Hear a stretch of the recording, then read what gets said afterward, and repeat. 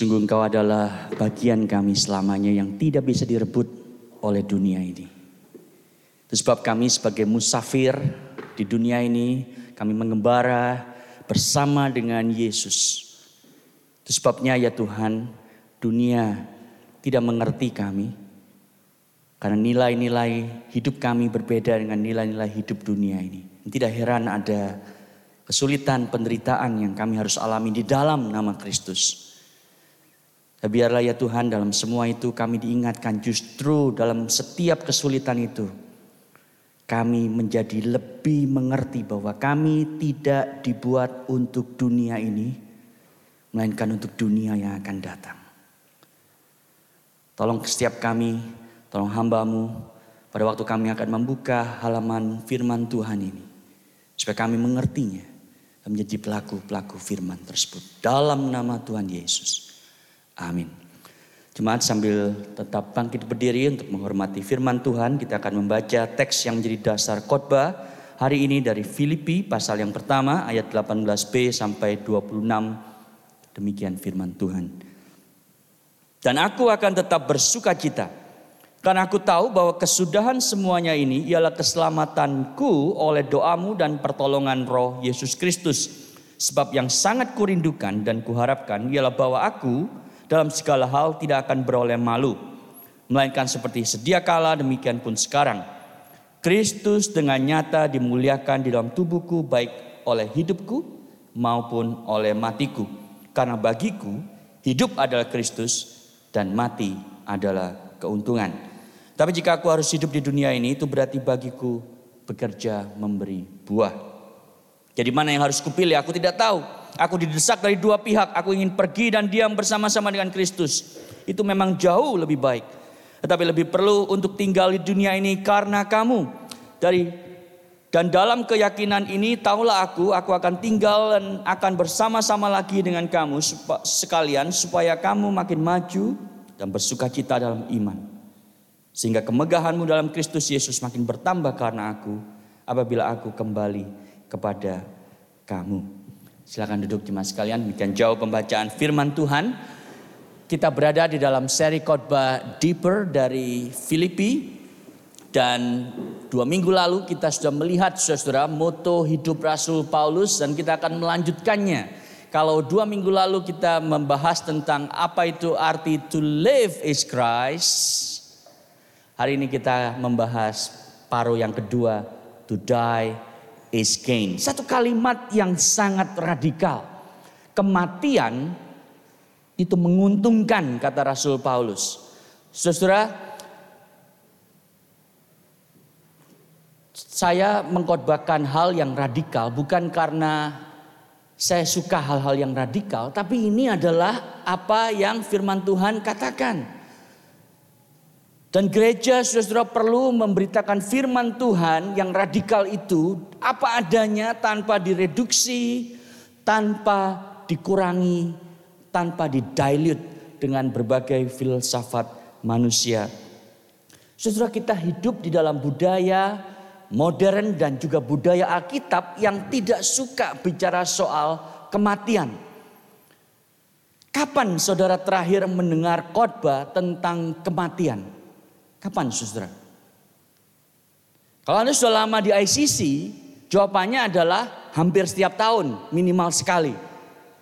Saudara, kenapa? Saya dengan sengaja saudara, minimal setiap tahun sekali kita itu bicara soal kematian. Sebetulnya saudara, di ICC Melbourne itu sering sekali kita ngomong soal kematian. Karena kita selalu berfokus kepada salib Kristus Yesus yang bicara soal kematian dan kebangkitan Kristus Yesus. Kenapa saudara kita membahas soal kematian?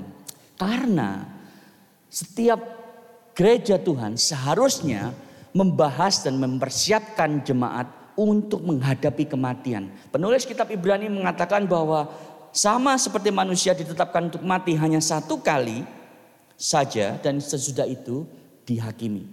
Saudara, di zaman dulu waktu malaria, TBC itu tidak ada obatnya dan orang itu mudah mati. Saudara, tokoh-tokoh gereja seperti Jonathan Edwards itu menyadari betul bahwa jemaat harus persiapkan untuk bertemu penciptanya. Sehingga saudara mereka menuliskan seperti Jonathan Edwards bahwa anak-anaknya itu diajar setiap hari untuk selalu siap mati. Dan doa mereka pada waktu malam orang tua harus mengajarkan seperti ini.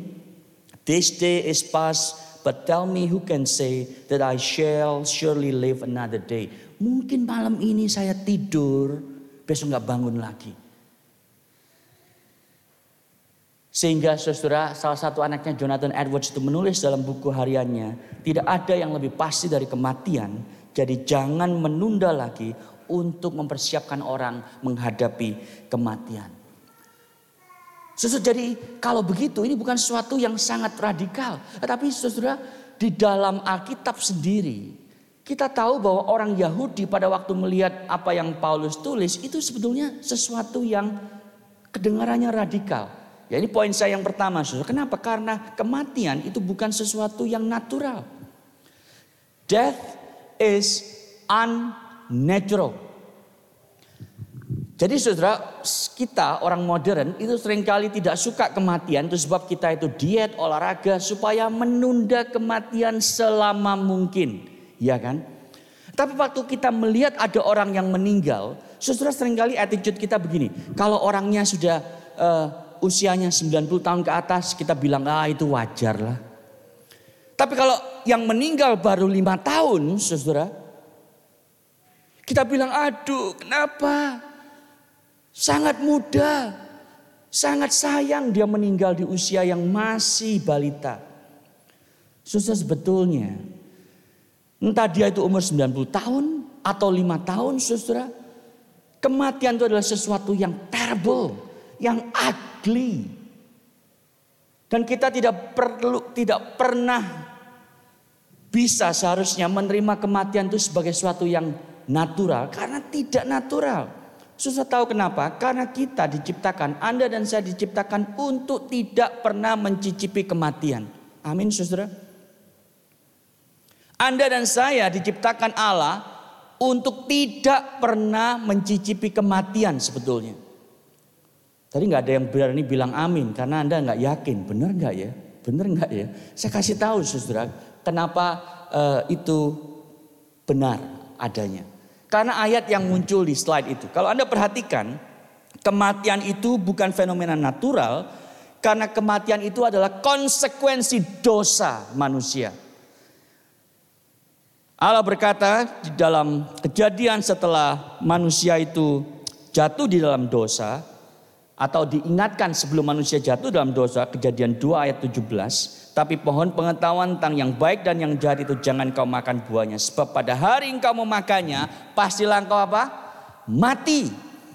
Dan Paulus mengulang itu di dalam kitab Roma. Upah dosa adalah kematian. Jadi seharusnya kalau kita itu taat kepada Allah, Anda dan saya tidak akan pernah mengecap kematian sama sekali, saudara. Dan ini yang membuat kenapa statement Paulus itu menjadi radikal. Kalau kematian itu tidak natural, kenapa dia bisa bilang kematian itu menguntungkan? Sudah lihat paradoksnya? Apa Paulus nggak tahu bahwa kematian itu adalah konsekuensi dosa? Dia tahu, saudara. Tapi kenapa dia bisa bilang kematian itu sesuatu yang menguntungkan?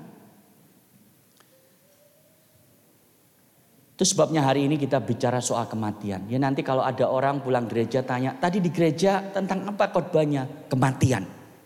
Orang kaget, wih di gereja ngomong kematian. Iya, dan saya sekarang siap mati. Justru itu satu hal yang baik karena nanti saya ceritakan kenapa seharusnya kita harus siap sudah menghadap Kristus Yesus. Dan Anda perlu memberitahu teman-teman Anda. Karena hari ini saya perhatikan dengan rekan-rekan pengurus bahwa kalau ada mahasiswa Indonesia baru datang ke Melbourne, mereka itu cari dulu gereja, scanning ya, satu-satu dilihat mana gereja yang bagus. Terus itu sebabnya kalau sudah mendapatkan berkat dari gereja ini, sharingkan saudara supaya lebih banyak orang yang boleh hadir mendapat makanan rohani firman Tuhan yang tidak didilute, saudara. Dan hari ini topik firman itu adalah tentang kematian. Jadi saudara, yang pertama adalah kematian itu tidak natural. Sekarang poin yang kedua, ada 3 poin. Poin yang kedua adalah kematian itu adalah sebuah keuntungan karena itu menyatakan kemuliaan Kristus. Mari kita baca bersama-sama ayat 20 dan 21. Bersama-sama ya, 2, 3. Sebab yang sangat kurindukan dan kuharapkan ialah bahwa aku dalam segala hal tidak akan beroleh malu, melainkan seperti sedia kala, demikian pun sekarang apa? Kristus dengan nyata dimuliakan di dalam tubuhku, baik oleh hidupku maupun oleh matiku. Karena bagiku hidup adalah Kristus dan mati adalah keuntungan. Saudara, ayat 21 ini satu ayat yang luar biasa saudara. Kalau saya khotbah ngutip ayat ini selama 50 kali, khotbah saya akan kedengaran bagus. Kenapa?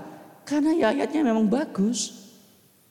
Gak usah khotbah yang lain, ngomongin ini terus saja saudara, sampai itu akhirnya betul-betul meresap ke tulang sumsum kita.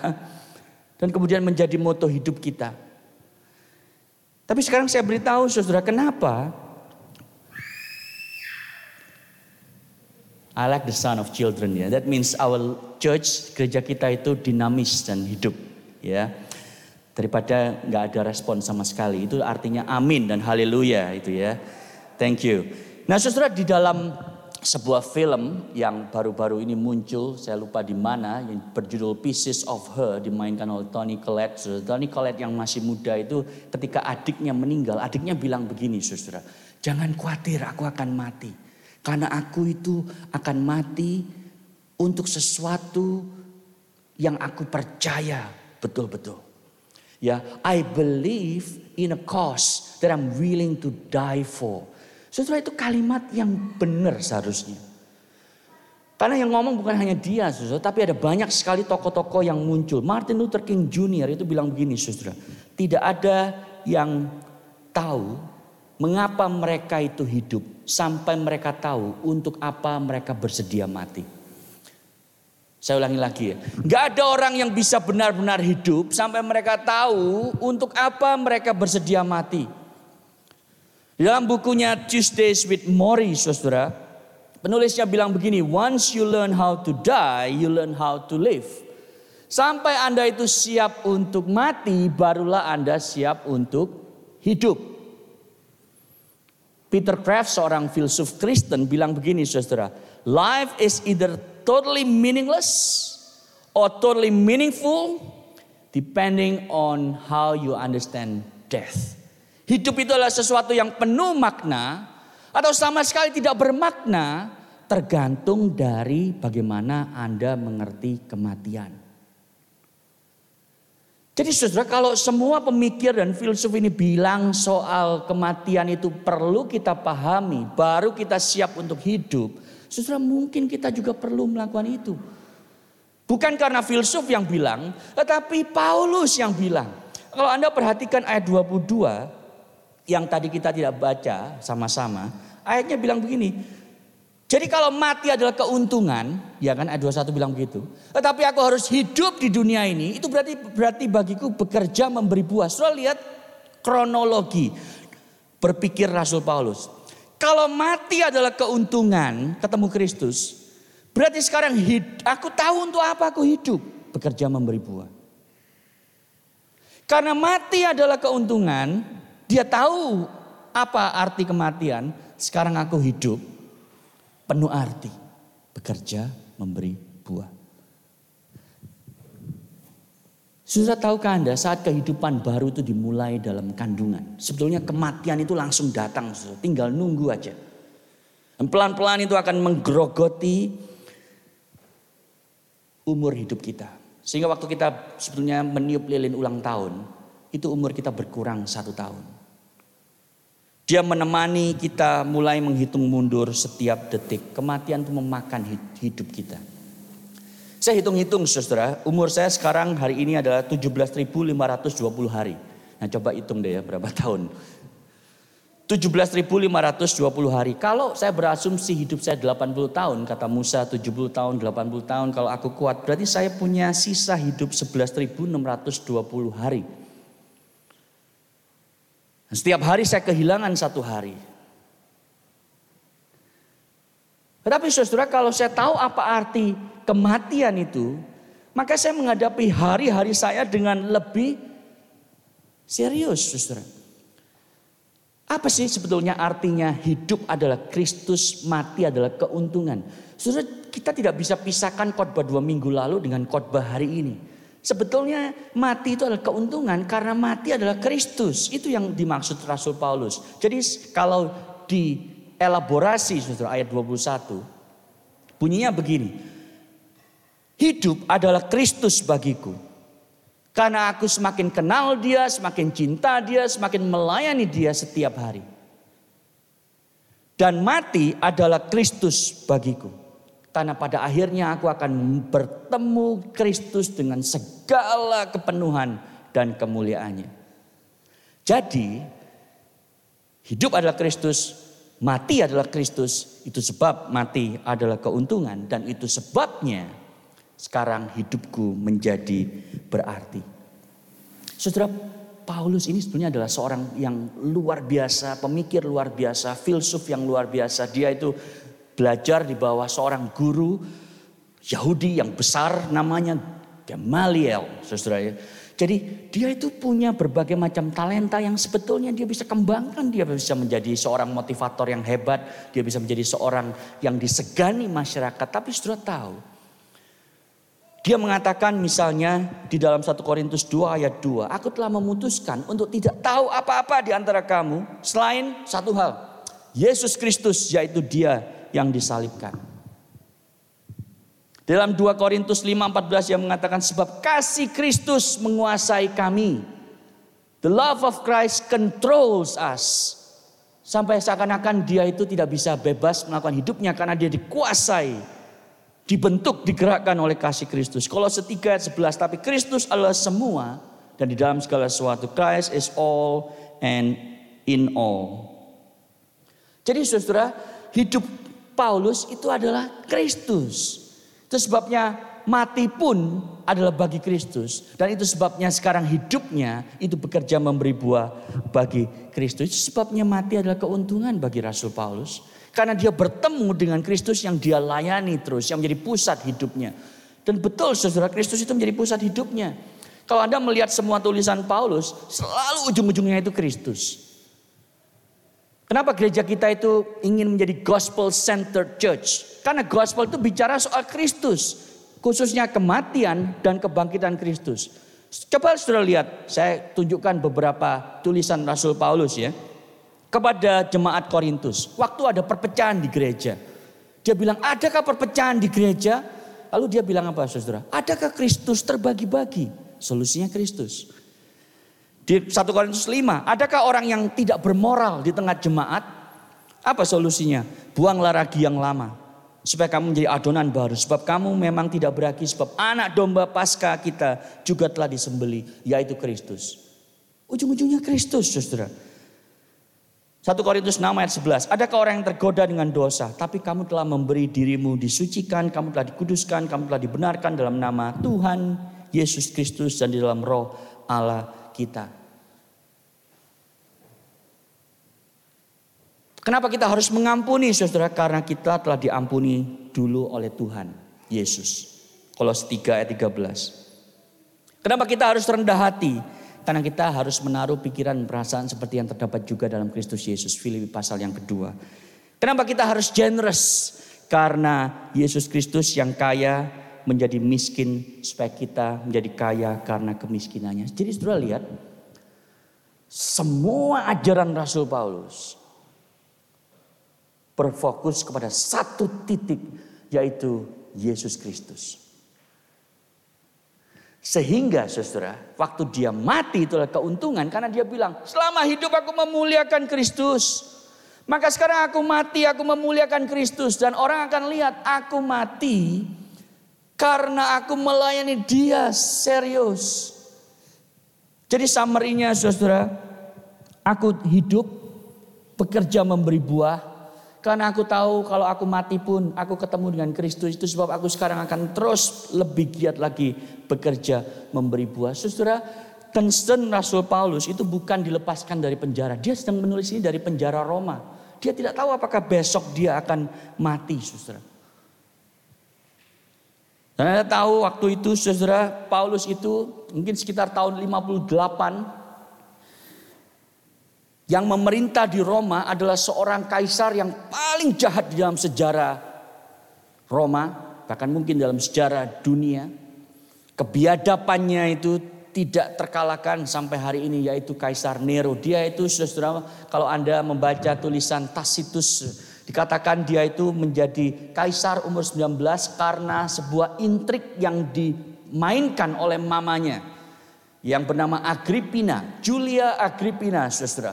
Sehingga melalui pembunuhan, melalui trik-trik politik, anaknya yang mestinya tidak menjadi kaisar itu menjadi kaisar dan namanya Nero. Dan saudara, para sejarawan itu setuju bahwa sejak Nero memerintah, maka kekejian di Roma itu semakin lama semakin descending, semakin menurun, sangat tidak beradab. Karena apa, saudara? Nero itu dia membakar Roma, kemudian menuduh orang Kristen membakar kota tersebut. Sehingga kemudian orang Kristen dijadikan public amusement, menjadi tontonan hiburan orang banyak, dijadikan makanan binatang buas. Dibakar hidup-hidup seperti lilin di malam hari. Lalu tubuhnya diikat oleh kuda, kemudian digigit oleh anjing. Saudara, ini kebiadaban yang tidak pernah terjadi. Dan waktu itu semua terjadi, tahukah Anda? Paulus sedang di penjara. Jadi dia mungkin mendengar dari penjara, saudara. Itu terjadi di luar. Tapi saudara lihat di dalam suratnya, dia tidak bilang, Tuhan, ini Nero jahat benar Tuhan. Singkirkan dia supaya aku bisa lepas. Engkau pernah membuat singa itu tidak terbuka mulutnya di gua Daniel. Engkau bisa menyelamatkan aku. Dia tidak berdoa seperti itu, saudara. Tapi dia berdoa agar kemuliaan Kristus dinyatakan baik oleh tubuhku maupun hidupku maupun matiku. Saudara, Nero itu dia pada akhirnya membunuh istrinya sendiri. Kemudian mengatur supaya mamanya sendiri dibunuh. Dan pada waktu mamanya itu akan mati, saudara, kalimat yang keluar dari mulut mamanya adalah begini. Satu hal yang baik dari kematianku sebentar lagi, sebelum dia dibunuh. Dia bilang adalah rahim yang melahirkan Nero sekarang akan tidak ada lagi. Dia menyesal, saudara, melahirkan seorang anak yang bernama Nero. Dan Paulus hidup di zaman itu. Tapi saudara lihat, itu tidak menjadi concern sama sekali Rasul Paulus. Concernnya adalah jemaat. Dia bilang, kalau aku akan dilepaskan Tuhan. Sekarang aku tahu kalau mati itu keuntungan. Maka kalau aku masih hidup, aku mau bekerja untuk kemajuan imanmu, jemaat Filipi. Saudara, itu yang membuat saya tiap kali memikirkan ini, saudara, merasa jauh sekali Rasul Paulus dengan kita, dengan saya. Kapan kita pernah dipenjara? Kapan kita pernah dicambuk? Kapan kita dilempari batu? Kapan pernah kelaparan, kehausan, telanjang, karam kapal? Paulus mengalami itu semua karena Kristus yang dia layani. Itu sebabnya dia kepengen ketemu Kristus. Karena seumur hidup dia itu berfokus melayani Kristus Yesus. Yang kedua, saudara, yang kedua, kenapa death is gain? Kematian adalah keuntungan. Kematian adalah keuntungan ada di ayat 22-23. Jadi mana yang harus kupilih? Jadi Paulus bilang begini, saudara, kalau aku boleh pilih mati atau hidup, dia bilang aku nggak tahu, aku bingung. Aku gundah gulana, aku galau, kira-kira begitu dalam bahasa anak muda hari ini. Benar-benar galau. Kenapa? Karena dia mengatakan, aku didesak dari dua pihak. Aku ingin pergi dan diam bersama-sama dengan Kristus. Dan di sini kita tahu preferensi Rasul Paulus, kan dia bilang itu memang jauh lebih baik. Tetapi lebih perlu untuk tinggal di dunia karena kamu. Jadi saudara, kalau Anda bisa interview Rasul Paulus lagi, mendalami ini nanti ya, kalau ketemu dia di surga, di langit yang baru dan bumi yang baru. Jadi Pak Paulus, apakah benar Anda itu pilih untuk bertemu dengan Kristus? Ya, dia akan bilang begitu saudara. Itu jauh lebih baik to depart and be with Christ.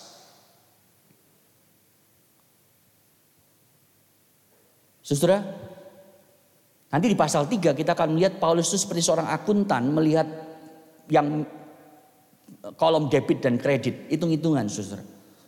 Tapi itu beberapa bulan lagi kita akan lihat. Sekarang kita lihat dulu bagaimana dia itu pada waktu dia berhitung seperti itu. Dia pikir apa yang saya tinggalkan di dunia ini dan apa yang saya dapat di dunia ini. Sehingga hasil akhirnya adalah masih untung bukan rugi. Saudara, dia akan kehilangan teman-temannya.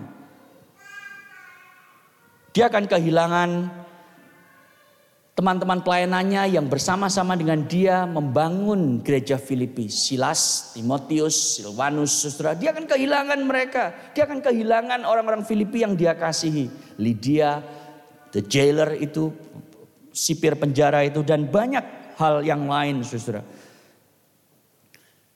Tetapi dia tahu, dia juga akan kehilangan hal-hal yang dia tidak mau miliki. Kalau dia mati ketemu Kristus. Dia akan kehilangan, meninggalkan tubuh dosa. Di Roma pasal 7 dia menulis saudara. Apa yang aku gak mau lakukan, aku lakukan. Karena ada satu keinginan dosa dalam tubuhku yang membuat aku tuh masih ingin berdosa. Nah, dia bilang kalau aku mati tidak ada lagi pergumulan itu. Anda yang sudah lama jadi orang Kristen, Anda tahu kan rasanya. Aduh Tuhan, aku gak mau ini, tapi gak kuat Tuhan. Akhirnya berdosa lagi, berdosa lagi. Saudara, kalau Anda mati, Anda tidak perlu bergumul lagi dengan dosa. Tidak ada lagi si jahat, tidak ada lagi kedagingan, tidak ada lagi pengaruh-pengaruh dunia yang membuat saudara melukai hati penebusmu. Dan Paulus mengatakan, aku akan meninggalkan itu semua. Aku akan meninggalkan segala penderitaan dan air mata. Tidak lagi dicambuk, tidak lagi dilempari batu, tidak lagi difitnah. Aku akan meninggalkan hidup yang dipenuhi dengan godaan dosa. Tidak ada lagi doa yang tidak dikabulkan. Dia pernah berdoa, kalau mungkin Tuhan biarlah duri dalam daging ini disingkirkan. Tapi Tuhan tidak menjawab itu kan. Dan Paulus tahu saudara, kalau dia ketemu dengan Kristus tidak akan ada lagi doa yang tidak dikabulkan. Karena kita akan memiliki yang sempurna pada waktu kita bertemu Kristus muka dengan muka. Tapi sebaliknya saudara, yang didapatkan apa? Yang didapatkan adalah Kristus dengan seluruh kepenuhannya. Itu sebabnya Paulus mengatakan jauh lebih baik. Jauh lebih baik daripada di dunia ini. Tapi kalau aku masih hidup di dunia ini, aku juga mau bekerja memberi buah bagi Kristus. Itu sebab seorang Puritan yang bernama Thomas Watson, dia mengatakan kalimat yang luar biasa, Anda mungkin pernah dengar. Dia bilang begini saudara, pengalaman hidup di dunia ini bagi orang yang tidak percaya adalah pengalaman yang terdekat yang mereka miliki akan sorga. Bagi orang tidak percaya, dunia ini kayak sorga bagi mereka. Tapi bagi orang percaya, pengalaman di dunia ini adalah pengalaman terdekat yang mereka miliki akan neraka. Kenapa saudara? Karena pada waktu saudara ketemu dengan Kristus, semua air mata itu akan dihapuskan oleh Allah kita. Dia seperti seorang ayah yang akan menghapuskan air mata dari pipi kita. Sudah nak, apa yang dulu hilang engkau akan dapatkan di sini bersama dengan aku. Apa yang kau dambakan di dunia, engkau akan dapatkan di sini. Karena engkau telah melayaniku sebagai hamba yang setia. Saudara, itu yang dia ingin dengar dari tuannya. Rasul Paulus ingin dia disambut dengan well done. Well done, my servant. Jadi saudara, summary-nya adalah seperti ini. Karena dalam slide Anda bisa membaca, karena Injil Kristus Yesus, orang Kristen adalah orang yang sekaligus paling sewot dan paling santai dalam menghadapi kematian. Paradoks ya, memang saudara, Alkitab itu penuh paradoks. Paling sewot karena kematian itu tidak natural, menggerogoti secara perlahan hidup manusia yang berdosa. Tetapi kita juga menjadi orang yang paling santai karena kematian itu sendiri telah menemui ajalnya dalam kematian Yesus Kristus. Saudara, yang membuat kematian itu mengerikan adalah dosa. Sengat maut itu adalah dosa. Tapi karena Yesus sudah mati di atas kayu salib, saudara. Dan dosa itu telah dia tanggung hukumannya pada waktu dia mati menerima seluruh murka Allah di atas kepalanya. Sehingga dosa itu sudah ditanggung oleh dia. Kebenaran Allah itu sudah dicurahkan kepada Kristus Yesus dan ditransfer kepada kita. Dan kemudian amarah Allah itu sudah diredakan. Itu sebab tidak ada kubur yang bisa menahan Yesus. Dan itu juga sebab kenapa Anda dan saya di dalam Yesus Kristus tidak akan ada kubur yang bisa menahan kita, saudara, yang di dalam Kristus Yesus. Itu sebab Yesus bisa bilang bahwa kalau engkau di dalam aku, meskipun kau sudah mati, engkau akan hidup. Jadi saudara, kita harus paling santai menghadapi kematian. Tapi juga paling sewot. Kenapa? Karena ini tidak natural. Saudara, di dalam anugerah Tuhan sebelum khotbah tentang kematian, kemarin saya pergi ke sebuah kebaktian penghiburan. Seorang rekan yang meninggal di usia yang relatif masih sangat muda, 49 tahun. Saya suka datang ke kebaktian penghiburan. Bukan karena saya itu morbid orangnya. Tapi itu Alkitab bilang memang, saudara. Ya, Pengkhotbah 7 ayat 2, lebih baik pergi ke rumah duka daripada ke rumah pesta. Bedanya, saudara, kalau ke pesta pernikahan Anda harus nunggu undangan, ya kan? Kalau Anda ke bukan pesta ya, tetapi Thanksgiving service, kebaktian penghiburan, Anda nggak perlu undangan. Jadi enak mana, saudara? Ya, langsung aja datang. Kenapa pengkhotbah bisa bilang lebih baik pergi ke rumah duka? Karena Anda bisa melihat di sana the reality of death yang tidak natural, tetapi Anda juga diingatkan. Kenapa itu sebuah keuntungan bagi mereka yang mati dalam Kristus Yesus.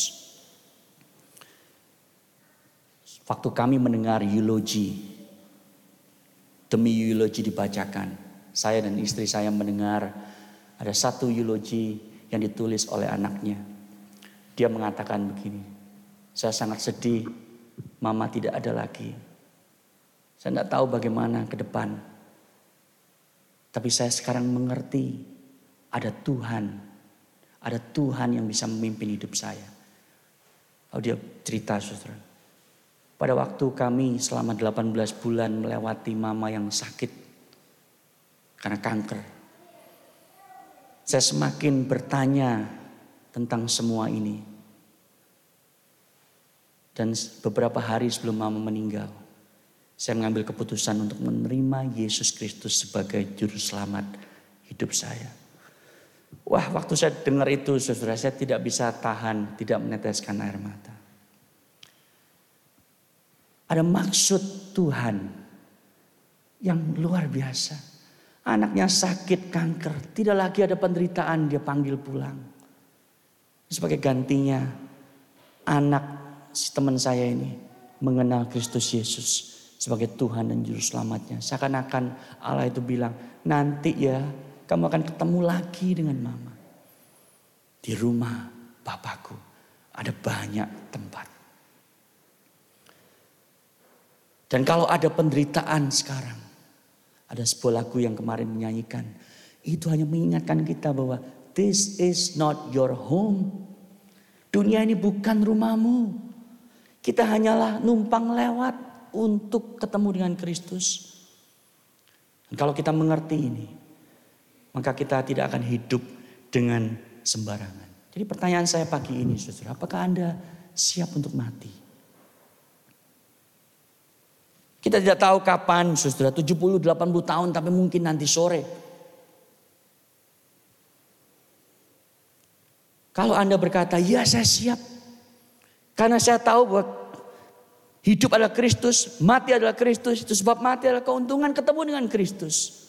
Atau Anda bilang, aduh jangan Tuhan, saya belum kerja, saya belum kawin, jangankan kawin Tuhan, pacaran aja belum. Ada banyak hal yang aku mau kerjakan di dunia ini yang aku ingin capai Tuhan untuk membuktikan diri. Saudara yang masih muda, saya betul-betul paham if that's what you have in mind. Tetapi apa yang sudah cari di dunia ini, saudara akan dapatkan yang versi yang sempurna di sorga. So don't worry about it. Ada orang yang bilang, aku ingin kaya dulu, baru nanti mati. Saudara, sekaya apapun orang. Waktu saya kemarin melihat saudara, rekan saya itu di peti jenazah. Akhirnya berakhir di peti jenazah. Dan saya membaca, saya Google saudara tentang peti jenazah. Ternyata saya belajar satu hal. 90% manusia itu cukup masuk ke peti jenazah ukuran standar. Enggak perlu yang besar. Ukurannya adalah 60 cm kali 200 cm. Jadi Anda mau punya rumah banyak, gedongan, you end up in a casket 60 by 200 cm. That's it. Lalu kita dikerek menuju kuburan, dikubur di bawah tanah. Harta benda, kalau kita itu selama ini jadikan pegangan, kita akan tinggal di rumah. Karena nggak akan ikut saudara. Oh itu omong kosong kalau semua emasnya ditaruh di peti jenazah gitu ya. Lama-lama juga hilang atau dicuri orang. Harta benda tidak bisa kita bawa saudara. Bagaimana dengan keluarga, dengan sahabat? Saudara, keluargamu, sahabatmu, dia bisa mengantar engkau di depan peti jenazah. Tapi tidak bisa terus menemanimu melewati kematian. Saudara tahu siapa yang bisa menemani Anda melewati kematian? Cuman satu pribadi, yaitu Yesus Kristus. Karena dia pernah mati mengambil tempat kita. Lalu bukan hanya itu saudara, dia mati seakan-akan dia itu masuk ke kubur, kemudian dibangkitkan di hari ketiga, dan dia mengambil kunci kematian saudara. Lalu dia itu masuk dari dalam pintu kematian, dia buka pintu, dia bukakan Anda. Silakan masuk. Kematian itu sekarang hanyalah satu pintu. Yesus mengatakan di dalam Wahyu 1 ayat 18, aku telah mati namun lihatlah aku hidup sampai selama-lamanya dan aku memegang segala kunci maut dan kerajaan maut. Hanya Yesus yang bisa menemani Anda melewati kematian. Dan dia menyambut Anda di balik pintu tersebut. Hari ini saudara, kalau Anda memahami itu, mati adalah Kristus, sebuah keuntungan yang besar. Maka kalau aku masih hidup, Tuhan nyatakanlah kepadaku bagaimana, di mana aku bisa bekerja memberi buah. Mungkin di gereja ini, mungkin di kampus, mungkin di kantor, mungkin di keluarga Anda.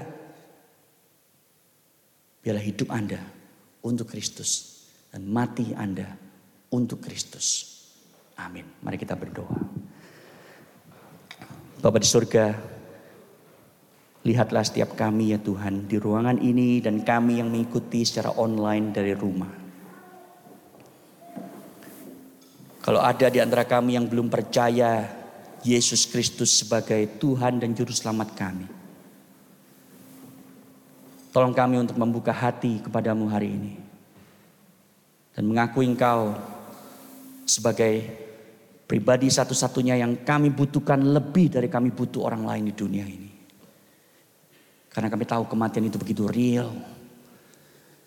Tetapi Engkau telah mengalahkannya dengan kematian-Mu ya Tuhan. Kematian itu telah menemui ajalnya sendiri di dalam kematian Kristus. Dan Dia siap menyambut kami di balik pintu kematian itu. Oh Tuhan, bagi kami yang sudah Kristen, kami yang sudah lama mengikut Tuhan, biar ini mendorong-dorong kami untuk bekerja memberi buah. Sisa hidup kami Entah 50 tahun atau 5 tahun atau 5 hari. Kami mau dedikasikan kembali ke atas mezbah Tuhan untuk melayanimu. Yesus Kristus yang sudah mati dibangkitkan bagi kami. Terima kasih Bapa. Dalam nama Tuhan Yesus. Amin.